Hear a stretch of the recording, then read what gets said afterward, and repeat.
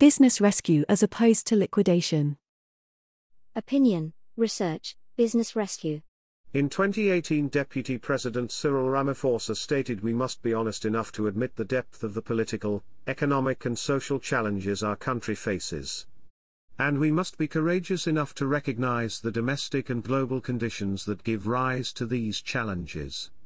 The above quotation is a depiction of the world's current economic condition. Some companies have high debts and as a result, may be exposed to more financial risk. A company is a fundamental part of the community in which it does business, and it has a direct impact on the economic and the social welfare of that community.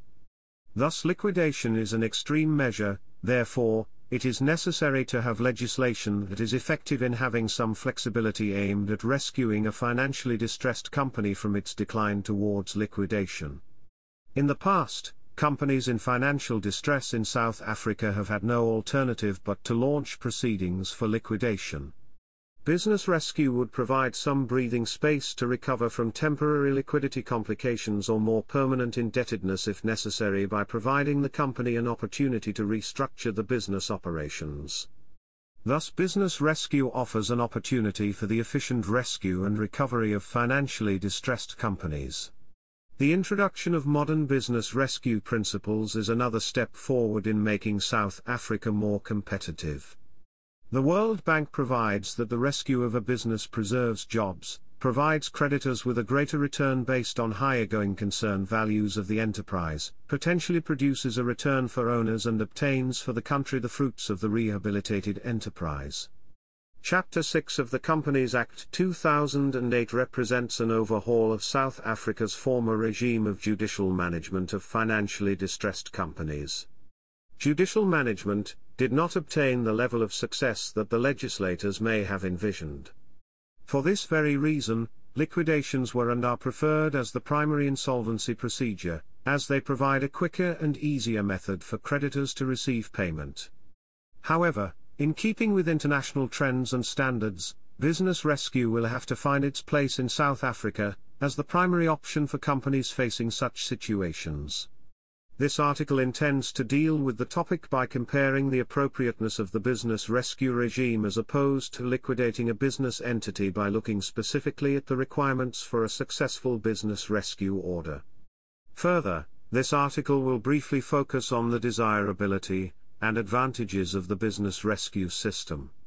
The need for business rescue. Business rescue is intended to serve that public interest by providing a remedy directed at avoiding the deleterious consequences of liquidations in cases in which there is a reasonable prospect of salvaging the business of a company in financial distress, or of securing a better return to creditors than would probably be achieved in immediate liquidation. The Act now contains the provisions regulating the new business rescue proceedings that have replaced judicial management. This procedure is intended to give effect to one of the purposes of the Act contained in Section 7. This purpose is to provide for the efficient rescue and recovery of financially distressed companies in a manner that balances the rights and interests of all relevant stakeholders. By means of improved business rescue procedures, distressed companies now have the opportunity of maintaining their status as going concerns in terms of Section 7C of the Act. Chapter 6 of the Act introduces principles relating to business rescue that brings us into line with international principles of business rescue as they exist in foreign jurisdictions. Chapter 6 of the Act provides South Africa with a new mechanism whereby companies can recover from a financially distressed situation. A financially distressed situation would occur when it appears to be reasonably unlikely that the company will be able to pay all of its debts as they fall due and payable within the immediately ensuing 6 months. Or it appears to be reasonably likely that the company will become insolvent within the immediately ensuing 6 months.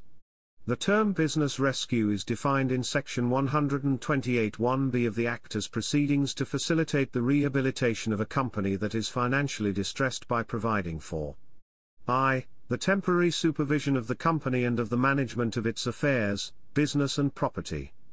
2. A temporary moratorium on the rights of claimants against the company or in respect of property in its possession, and 3. The development and implementation, if approved, of a plan to rescue the company by restructuring its affairs, business, property, debt and other liabilities, and equities in a manner that maximizes the likelihood of the company continuing in existence on a solvent basis or, if it not possible for the company to so continuing in existence, results in a better return for the company's creditors or shareholders than would result from the immediate liquidation of the company.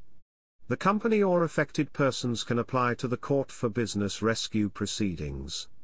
The whole process is done through a business rescue practitioner. The practitioner investigates the company's affairs and financial situation and after having done so, considers whether there is any reasonable prospect of the company being rescued.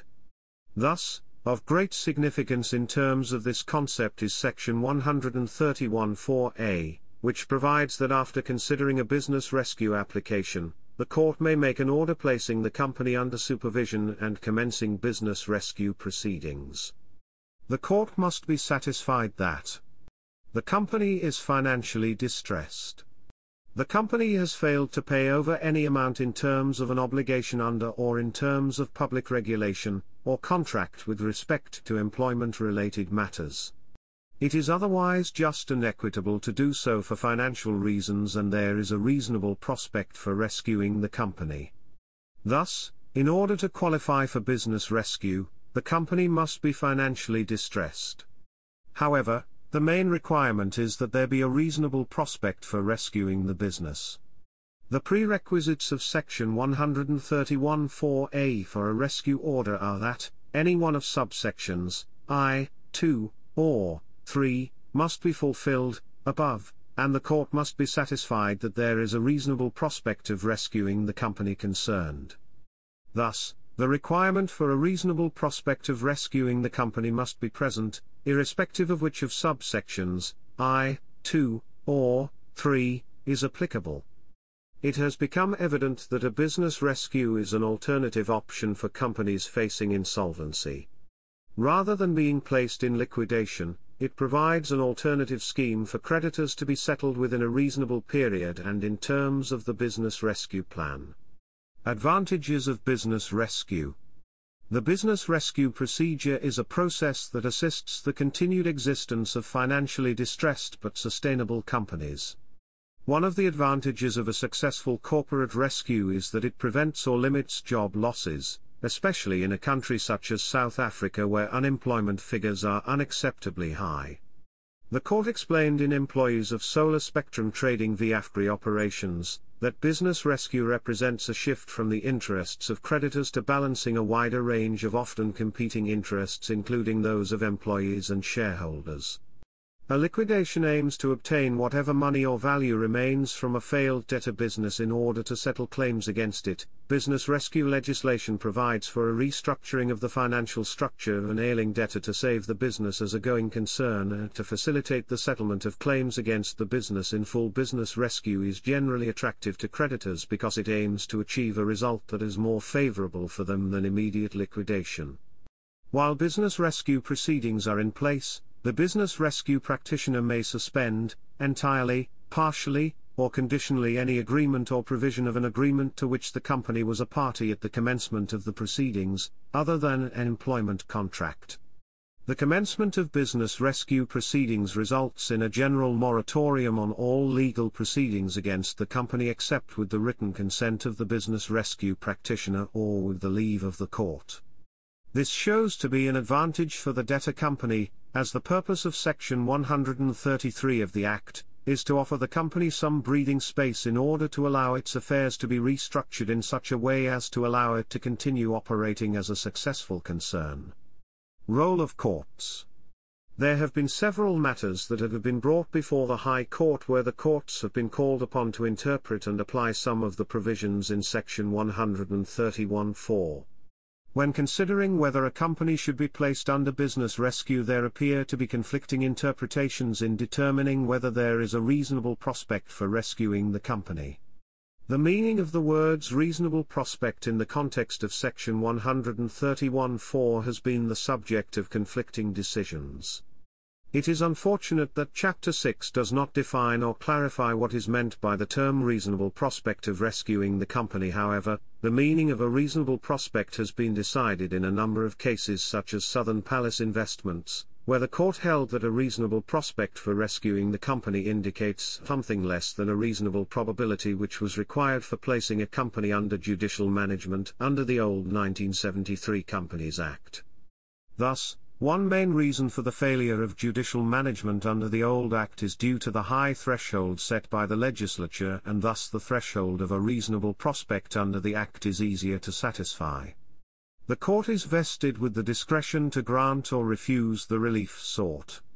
For example, in Cape Point Vineyards versus Pinnacle Point Group and another, the applicant successfully applied for an order under Section 131(4)(a) of the Act to place Pinnacle Group under the supervision, and for business rescue proceedings to commence.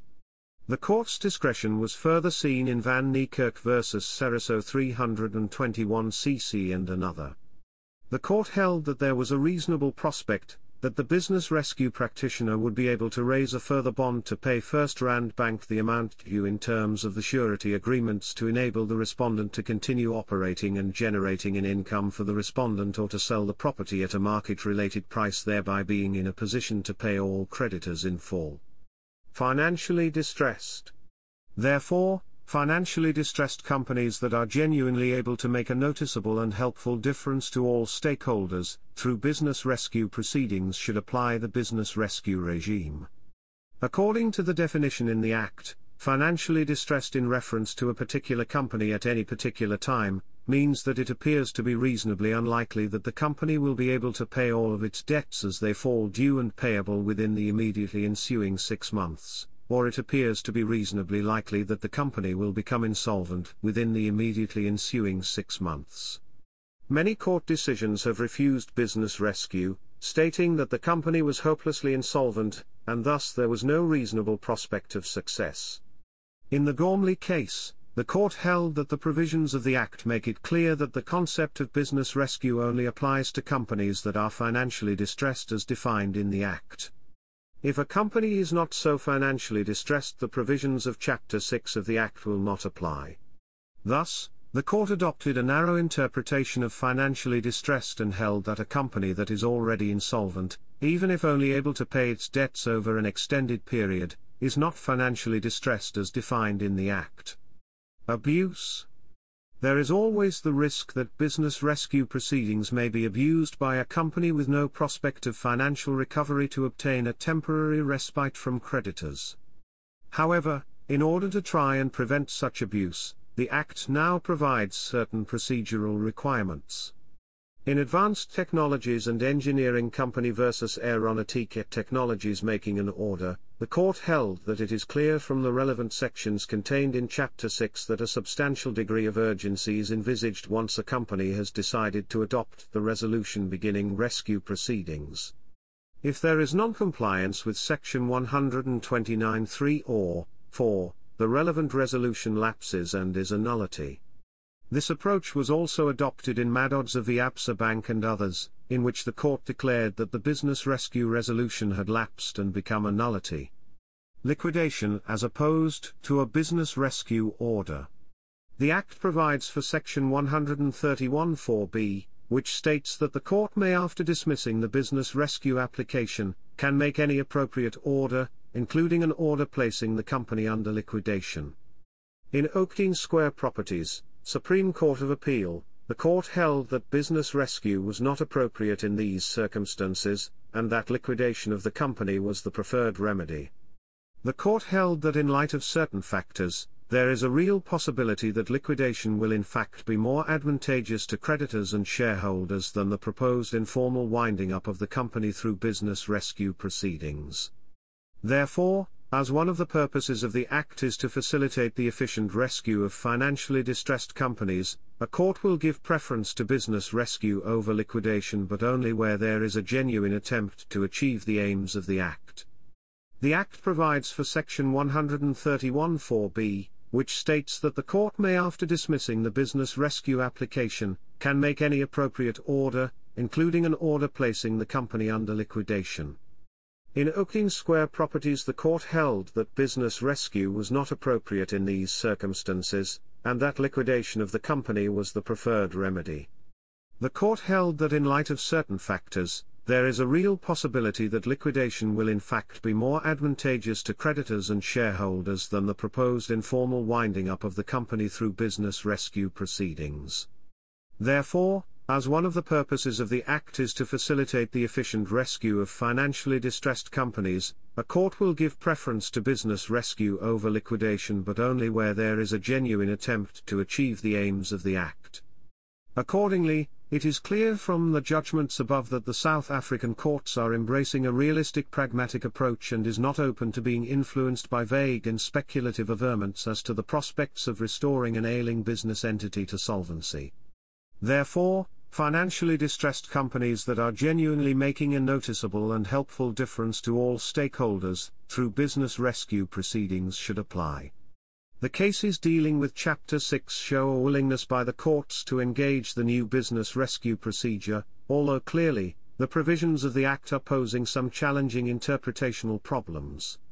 Nevertheless, business rescue is aimed at providing an alternative to a liquidation process, to make it easier for companies in financial difficulty to be rescued and to continue as commercially viable businesses.